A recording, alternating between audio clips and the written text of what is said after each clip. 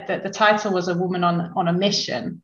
And I guess I never thought about it that way, but I guess I am on a mission because I feel like I have learned so much in my journey to where I am today. And things are so different from what I was expecting kind of 10, 12 years ago that I want to kind of put it out there and use it to help people. That's something that I am able to do. I can help people. I can use it to make people feel that things are possible that they may not have ever thought were possible before. So I am on a little bit of a mission, I guess, to help as many women as I can.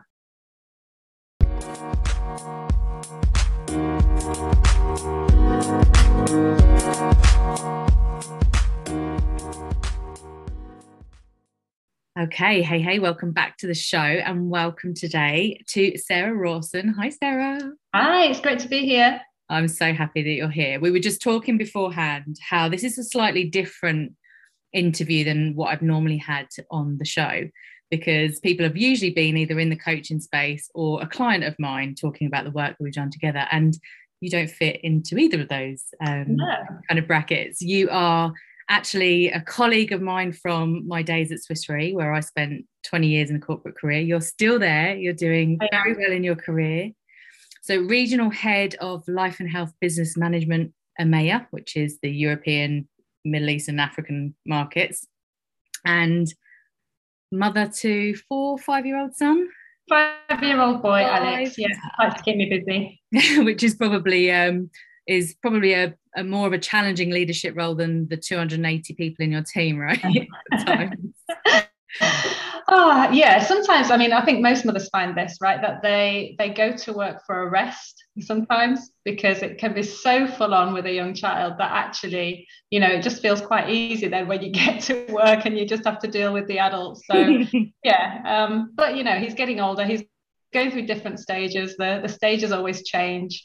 But it's manageable. It's manageable. So going into year 1, I guess, at school now. Yeah, so he starts school again on Monday. So just trying to get organised, get all his things sorted, make sure he's got his uniform, and the after school clubs are booked and the breakfast clubs are booked and all of that kind of stuff. Brilliant. Never stop. I love it. So I'm super happy that we connected again, and I always had you on in my mind to kind of get back in touch with. And then I saw, what caught my eye was you did a article in industry magazine, The Actuary. Yeah. And it was entitled A Woman with a Mission. And it's where you spoke very openly about being a female actuary in a senior leadership role in what is a male dominated environment, right? Yeah. Corporate. And I instantly resonated because you talked about kind of that self-doubt that creeps in, some of the challenges being a woman around the boardroom table, but also, I guess, being in your own head, right, and the doubts that come with it.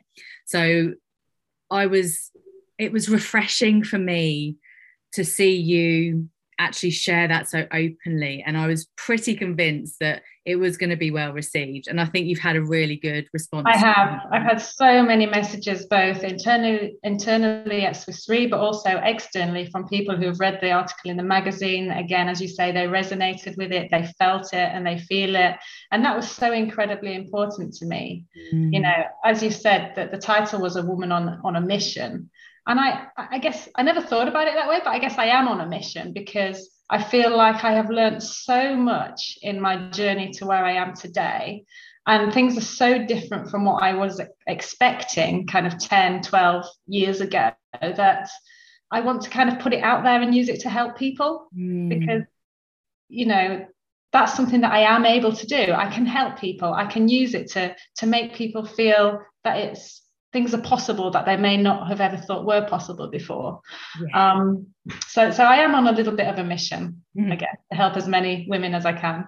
I love that. And why don't we go back a little bit, because you didn't grow up wanting to be a leader or an actuary did you? No, I wanted to be an airline pilot. I loved traveling when I was a kid, and I thought originally when I was a younger child I wanted to be a flight attendant. And then I got to the point where I thought, no, you know what? I think I can fly the planes. I want to be an airline pilot. And I actually went through the process of getting my private pilot's license. So I had my first solo flight when I was 16. Wow. And got my license when I was 18. And then I didn't learn to drive until I was 21. So I kind of did everything in the wrong order. Brilliant. And then I went to university and I did a maths degree because it kind of linked to the career that I wanted as an airline pilot, but it also was something that I was strong at. I had that kind of analytical brain, if you like. And then while I was at university, I realized that if I wanted to really become an airline pilot, I needed to spend about £100,000 training. And then I suddenly thought, I don't want that debt. I don't have the money. I don't want the debt. What else can I do? And so someone once threw this leaflet in front of me about an actuarial career. I'd never heard of it before that point. And I had a look through it and I thought, you know what, that's something I can do. And so when I was in my last year, I started applying for the graduate roles and I ended up getting a graduate role at HSBC at the time, which was my first actuarial job. So yeah, a little bit of a different direction from the airline pilot one, but not something that I ever regret. Yeah, so you've never looked back since. And I guess that was a little clue as well, really, that you kind of, it was obviously airline something and attendant didn't feel quite right for you. So you were like, no, I just want to be up front, fly in the plane. So it was probably a bit of an indication that you were always going to be flying in whatever career you did, right? Yeah, but I tend to go through stages and waves of, whether I feel confident or whether I feel anxious. And if I go back to those kind of late teenage years, I was the kind of person who would go out and try anything. I wouldn't mind jumping out of a plane, I wouldn't mind flying a plane. I didn't hold myself back. But then I think the older you get, you start to feel a bit more anxious about things. And I wouldn't do that now. You wouldn't get me jumping out of a plane, right? Same, yeah. So you tend to start to feel a bit more uncomfortable with some of those things that take you out of your comfort zone. And I think that's partly as you experience things, actually, and realize that things don't always go right. And partly when you realize you've got more at stake, yes. Families, houses, bills to pay. You turn a little bit into just someone who's a little bit more careful. But then and then there's other times where I feel completely confident with what I'm doing. So I go through these kind of like waves, which is similar to most people, I think. Yeah, I think it's what it means to be human, right? And like you say, life experiences, and sometimes, what do they say, ignorance is bliss. So you go and jump out of the plane for the first time. Like I did that as well, and I was like, it was painful for me, so I would never do it again. Ignorance was definitely bliss. So I think that's the highs and lows and the ebbs and flows of being human, which is even more important, I think, to show both sides of that, right? Especially when you get into a leadership position where you're inspiring and empowering others, hopefully, to show up the same. And I want to talk, why don't we go into, because in the article you mentioned that you had your first leadership role back in 2013, which I think was the time we started our leadership development program. So you and I were both selected as future kind of leaders, if you like, and put on this 18-month internal program where we spent 3 weeks over that 18 months away in a boot camp style kind of incubator. And you said that's the time you experienced a prolonged period of imposter syndrome. And it's fascinating for me because I too, I think I attribute that LDP to kind of helping me start to get a real deeper awareness of how I behave from the inside out in those kind of work environments. And I would never have thought that you were perhaps going through the same. So I'm not saying it was the same, but I'd be really interested to know what was going on for you inside your head, in your body. Like how did imposter syndrome kind of manifest for you? Yeah. So I think for me, the higher up you go in leadership, the wider your spectrum of topics is that you're looking at.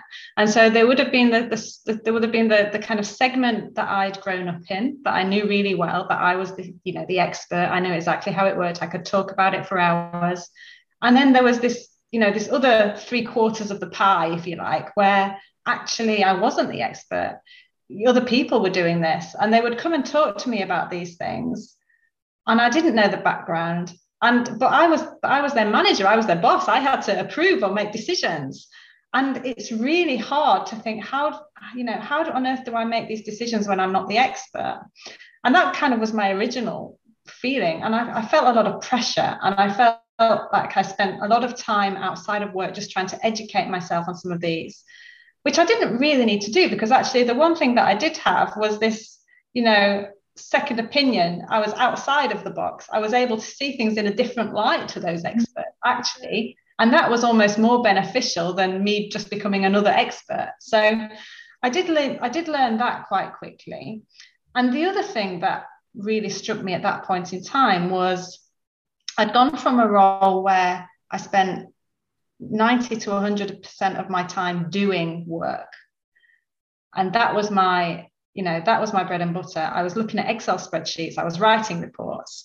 And suddenly I ended up in a role where I was doing kind of 40% of my time might have been that stuff. But then the other 60% of my time was leadership and managing people.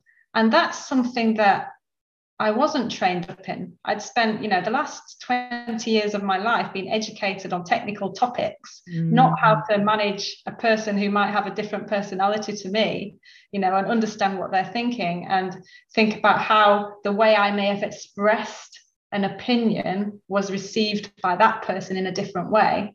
Yeah. And I don't think when I first took the leadership role, I don't think I understood the importance of that. Whereas now, kind of 8 years later, I spend so much time thinking about that stuff. Okay, how do I phrase this to make sure it's received in the right way? Whereas back then I didn't. And I made a lot of errors and a lot of mistakes because of that, and had to learn from them. Yeah, it's also interesting because I think I came from a slightly different background to you. So I never considered myself an expert or technical in any area, and I didn't go to university, so I started my job when I was 18. I kind of followed my nose. I was like, oh, what are they doing over there in that claims team? They sound really knowledgeable talking about medical stuff. And then, oh, what are that I went into my first kind of team leader role under James Shepherd, who is your manager now, right? Exactly. It's great to see him flying as well. And I learned the hard way as a 24-year-old, managing some people that were coming up to retirement age, all sorts. And I learned the hard way there, but I really loved working in the people side of things. Yet it scared the hell out of me whenever I was in a technical sounding meeting, because I just thought, who am I? I have no clue what they're talking about. Reinsurance was like a foreign language to me for the first few years in my career. So I think I always felt like my lack of any university degree or any kind of technical knowledge, I wasn't an underwriter that had spent 20 years underwriting. I was, even though I'd spent a lot of my career in claims, I didn't really care for that detailed knowledge. I just wanted to bang out 20 claims rather than sit there with one thick claim file. So it's interesting that I think even though we come from very sort of opposite backgrounds, we've come to the same sort of challenges. And I think for me, I remember sitting in that LDP amongst peers who had also been selected to be the next kind of round of leaders, if you like, and just really questioning why I was around the table, even though I was really wanted to be there, just questioning really, am I good enough next to these people? I compared myself to others unfavorably. I remember being in some of those awful role play scenarios. I don't know if you thrived in those environments. I certainly didn't. No, I hated them. God. I remember this one, I've spoken about it before, where I just wanted the ground to open me up and swallow me whole, because I just wanted to be anywhere but there, and it just felt like all eyes were on me, waiting for me to trip up. And but regardless, my mouth still opened and I still made noises and I seemed to get through, right? But inside I was kind of melting a little bit, thinking, just what am I doing here? And I remember it was I think it was the second or maybe the third one of the week-long boot camps that we were in. It wasn't a boot camp, but it felt like it, where I was, one of the facilitators sort of took me aside and said, what is going on? Because I think she could see that I could read that room, and I kind of had things to say, but nothing was coming out of my mouth. So, and when she encouraged me, what I had to say, everyone was like, oh yeah, I hadn't thought of that.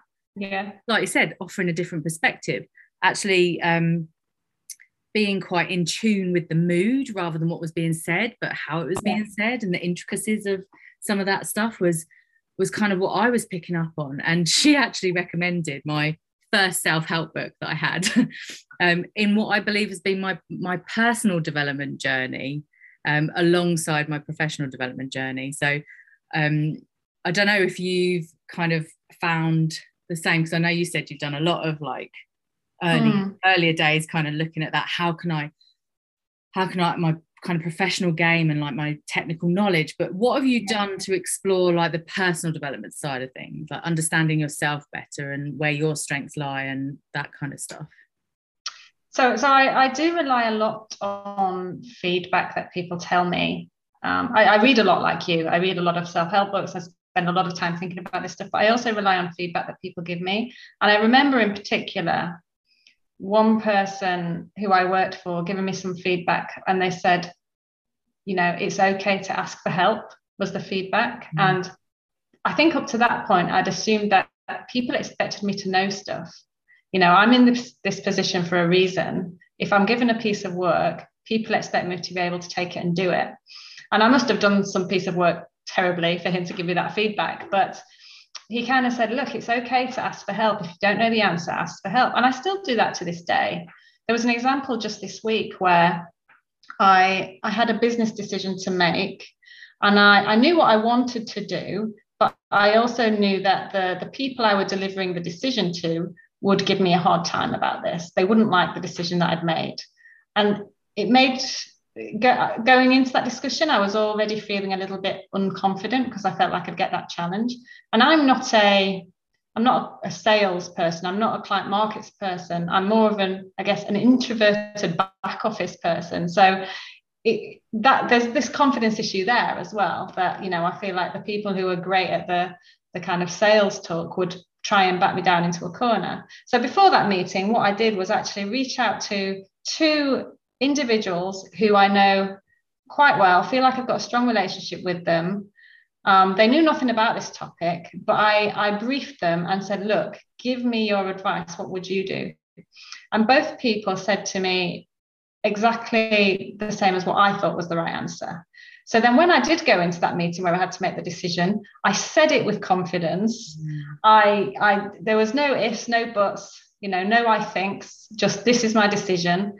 And there was no comeback. And I realized that actually asking for help there was by far the right thing to do, because it led to a decision that was taken straight away rather than, you know, this difficult conversation that might follow.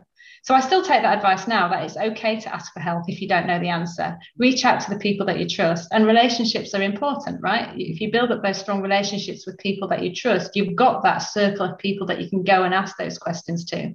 And you don't need to be afraid that, you know, they're going to think you're silly or you shouldn't be asking that question, because you spent time investing in that relationship with them so that you trust them. Yeah, absolutely. And I think in doing, the more you do that and the more you're almost getting that validation and acceptance for your approach, the more you can start to trust yourself in the first instance, right? And it is, I think it, like when I think of the times that I was like in my head, a voice was saying, say it, just say it, and another voice was saying, no, don't say it, you'll be wrong, you'll look stupid, you'll sound ridiculous. And it's like that lack of trust in kind of knowing that you have something valid to bring to the table, even if it's not like nicely wrapped up in this kind of technical sound thing. Yeah, and I think I always, same as you, quite often I held back because I thought, well, there's no point in me saying that because everyone else will know that anyway. Yes. And my assumption was always, what's the point when everyone knows that anyway? And so I'd hold back. But I've realized that people don't know that. You know, people are in different fields. It's something that I might think is obvious. I think it's obvious because it's part of my day-to-day job. It's not part of their day-to-day job. So me putting it out there is by far the right thing to do. Yeah. So I tend to I mean, there's still this kind of thing pushing me back sometimes from saying it, but I try and back that away and put myself out there a bit more. But it's not something that comes natural. It's something that I'm still working on as well. Yeah, and I think you actually said, you know, perhaps I always will kind of have these kind of challenges. And I think one thing I wanted to offer the listeners actually is something that one of my first coaches, Lulu Mins, mentioned to me, or I think maybe more broadly on her podcast, was that actually imposter syndrome, it sounds quite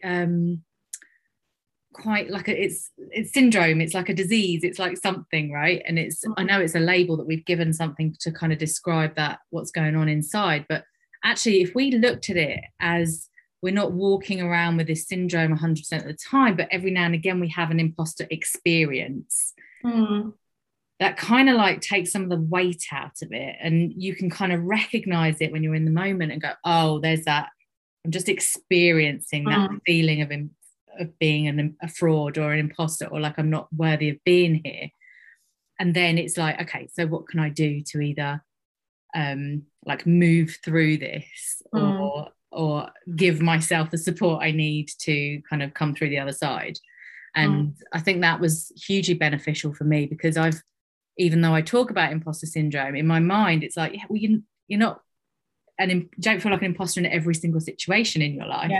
It's certain situations, maybe it's certain people that kind of trigger that feeling, and to see it as more of I'm just experiencing this in this moment and it will pass.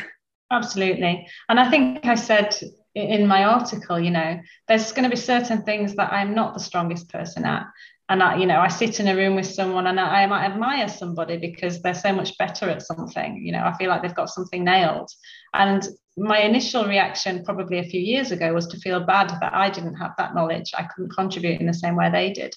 Whereas now I spend a lot more time thinking, okay, you know, I'm not as good as that person at this particular topic, but I do have a strength over here that, you know, can add value. And diversity is important. We shouldn't all be, you know, experts in the same thing and have the skill sets in the same way, or we wouldn't get anywhere. So that's quite important. And I do, when I do get feedback, if I got feedback 10 years ago, I'd spend most of my time concentrating on I'll say the negative, even though I don't like that word. And almost the good stuff, you kind of read through it once and then forget it, right? You know, your mind's thinking about all the bad stuff, or bad in your own head. Whereas now I don't. I get that feedback and I make sure that I dedicate equal time to both the good stuff and the stuff that needs a bit more work. Yeah. Because actually, if I really concentrate on all these things I'm doing well and that people appreciate, it puts me in the right frame of mind then to keep doing the job to the best of my ability, rather than just spending all this time thinking about all the stuff that in my head I can't do. Yeah, and maybe we'll never be able to do, right? Because we're never going to be able to do everything.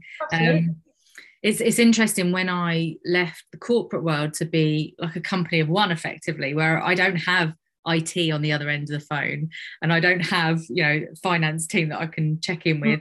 Like I have to do it all myself. And it's like, actually knowing that, you know, filling out spreadsheets and IT and all that stuff is never going to be a strong point of mine, can mean that I can actually either outsource that stuff like I would have done in the corporate world, but you pay someone else to do it for me, or just not worry that it doesn't get done perfectly. And I think so many women come to me and they're like, oh, but I need to learn that because I can't do that, and I've stepped up into this new role, and perhaps my weakness is this, or my area of development is this. And it's actually, do you want to be good in that area? Because the effort you spend on trying to be good at something that you don't know anything about and don't have any interest in, versus getting even kind of better or more involved in the stuff that you already shine at doing, could be a better kind of use of your time. Yeah. And I think for me, you know, I have quite a big team around me who are much better a lot of this stuff than I am. And so I don't need to be good at all of these things. What I do need to concentrate on is making sure that my relationships with those people are strong, that I respect them, that they respect me. You know, the likability factor when you're a leader is quite a big deal. It doesn't matter if if I have a list of things I want to get done, it's much more likely to get done if people like me and respect me as a leader than if I'm this kind of, you know, Miss Trunchbull, if you like, at the front, delegating and being harsh and making people feel uncomfortable. So I spend an awful lot of time in my leadership position now just on building relationships, and not just work relationships, but paying attention to just how people are, and, you know, and then they can trust me, I can trust them. We're all in the same, you know, ballpark at the end of the day, and it just, you get a better outcome. So yeah, I don't need to be good at everything. Nobody needs to be good at anything, but actually having strong relationships with those people around you who are good at the different tasks is probably more important. Yeah, absolutely. And in your article as well, I just want to come back to something that you talked about. You said the picture of the ideal leader is changing, especially coming out of the pandemic, which is a positive to come out of that. And actually what you described was kind of like a softer approach, which I might say is more of a feminine approach to leadership, not female, but kind of just that feminine quality that we all have in us, men and women, which is around more empathy, more compassion, more authenticity and transparency. How much of that are you seeing shift as like qualities that are valued now today? So I think I work for a company that is incredibly hot on this topic. I don't know if all companies would be the same, but the way I see it, things have completely shifted actually from what they ever used to be. Part of it is this push for gender equality. And the reason that there is a push for gender equality is because people really understand the benefits that you get from having, you know, the more diverse groups of leaders coming together, different personality types, different cultures, different backgrounds. And I feel appreciated. Yes, I am, in my own head, I am a bit different to this kind of traditional leader, if you like. I spend a lot more time on the softer leadership stuff and the empathy and, you know, relationships and friendships, as I mentioned. But I think that is becoming more of the norm. Lives are getting more complicated as well, I think. There's, you know, as more women do work, there's a much more balanced or requirement for men and women both to be balancing work and home life and kids and older parents that need help. And that's not just going to affect the women, I think probably more so at the minute, but it will also start to affect the men as well. And so because of that, life is more complicated. And, you know, we have to respect that people are not always going to be feeling safe and that things are easy, and we need to help people as much as we can so that we get the best out of them and they get the best out of us. Yeah. And what do you think are some of the ways that the company has really sort of stepped up during the pandemic in particular? Well, one thing that it did do, which is, I guess, a practical thing, is Swiss Re already offered 10 days of free childcare for use in an emergency. And when the lockdown happened, they increased that to 30. Wow. So I, for one, benefited for that. So when Alex wasn't able to go to school and, you know, I couldn't rely on anyone to look after him and I had to work, I was able to use these days to get somebody in to look after him, which was fantastic. I think the other thing is we're now talking about, we've always had Own the Way You Work, which allowed people to work from home. And the norm was probably, you know, 1 day a week people would work from home. Now Swiss Re is becoming even more flexible. They're not saying that we're going to go to a remote working environment, because we're not, because we still see the benefits of face-to-face interactions and collaboration, but it's going to be a lot more flexible than it ever was before. You know, people working where they feel they get the best work done, rather than, you know, being forced to either be in the office or be at home. Just generally checking in with people. How are people doing on a personal level? You see the senior leaders, the board members talking about their personal situation at home, you know, and it's not all, it felt like before the top leaders they come into work and become an actor, right? They're playing this part which is completely separate from their home life, whereas now it's a lot more mixed. They're sharing their home life stories, and you realize that the senior leaders have the same issues quite often that, you know, everybody else does. So it has changed a lot. Yeah, must be interesting to see these senior people rather than on a pedestal, actually in their front rooms or something, right? Absolutely. And when you see, I mean, around in the background. Well, that's the same as me. So I'm a managing director, and I remember having a kind of town hall with my team, so 280 people, with my son sat next to me in the chair. And then at one point, I came back to chair in the meeting, and he was like, "Mummy, mummy, mummy." And in the end, I just had to say, "Look, I'm really sorry. Let's move on to the next topic. I'll hand over to this person." And I had to go on mute. And so my team have seen that for me, right? And it almost then makes them feel more comfortable with their own situation, because they see me being honest and real, and I've got a lot of the same problems that they have. So we're just human at the end of the day. So very good. So what would you say to anyone that's listening right now, it's likely to be female, perhaps in the corporate world or not, who resonates a lot with what you've been talking about? What advice would you give to them?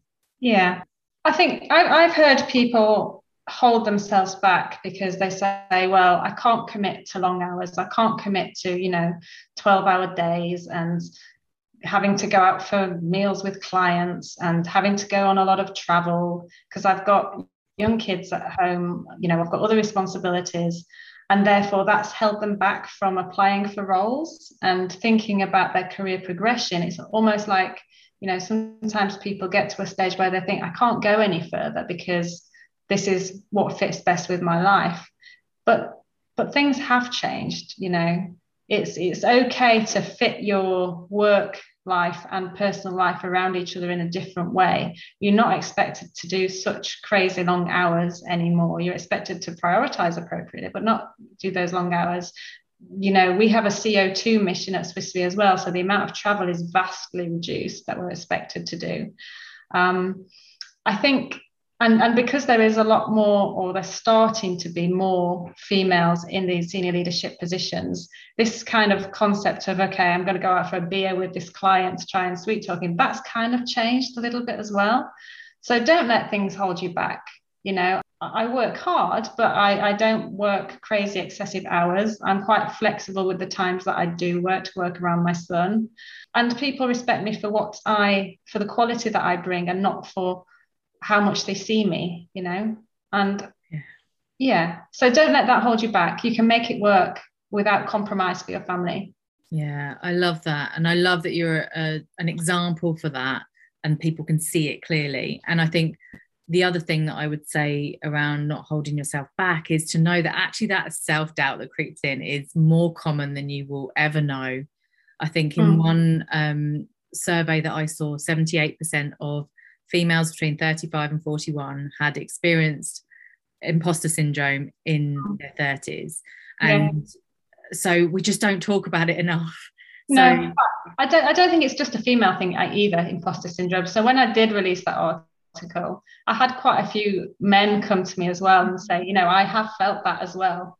I think maybe not as much, I don't know, but I don't think it is just a female thing. I think it's probably something that a lot of people go through as they kind of progress through their careers. Yeah, absolutely. So don't let that hold you back either, and reach out for help. Have your network and support around you, and don't be afraid to have those open conversations and ask. Absolutely. Yeah. Amazing. Sarah, thank you so much for being on the show. It's been super valuable and super great to see you doing so well and flying in your career. So thank you very much, and I'll talk to you soon. Yeah, thank you. Bye.